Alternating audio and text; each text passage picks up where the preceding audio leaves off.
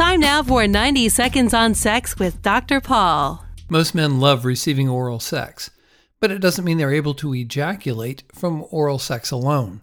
Unfortunately, we live in a world that's so orgasm obsessed that even if the oral sex makes a man feel like he's died and gone to heaven, his partner will probably feel like a failure if he doesn't have an orgasm. Now, why would a man ejaculate from masturbation or intercourse, but not oral sex?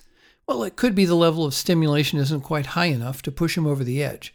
Also, a man is more active with his entire body during intercourse than when he is receiving oral sex. Now, that could be a factor. Or maybe he's unconsciously afraid of his partner's teeth, or it's something about being more passive when receiving oral sex. Either way, it's not worth years in therapy.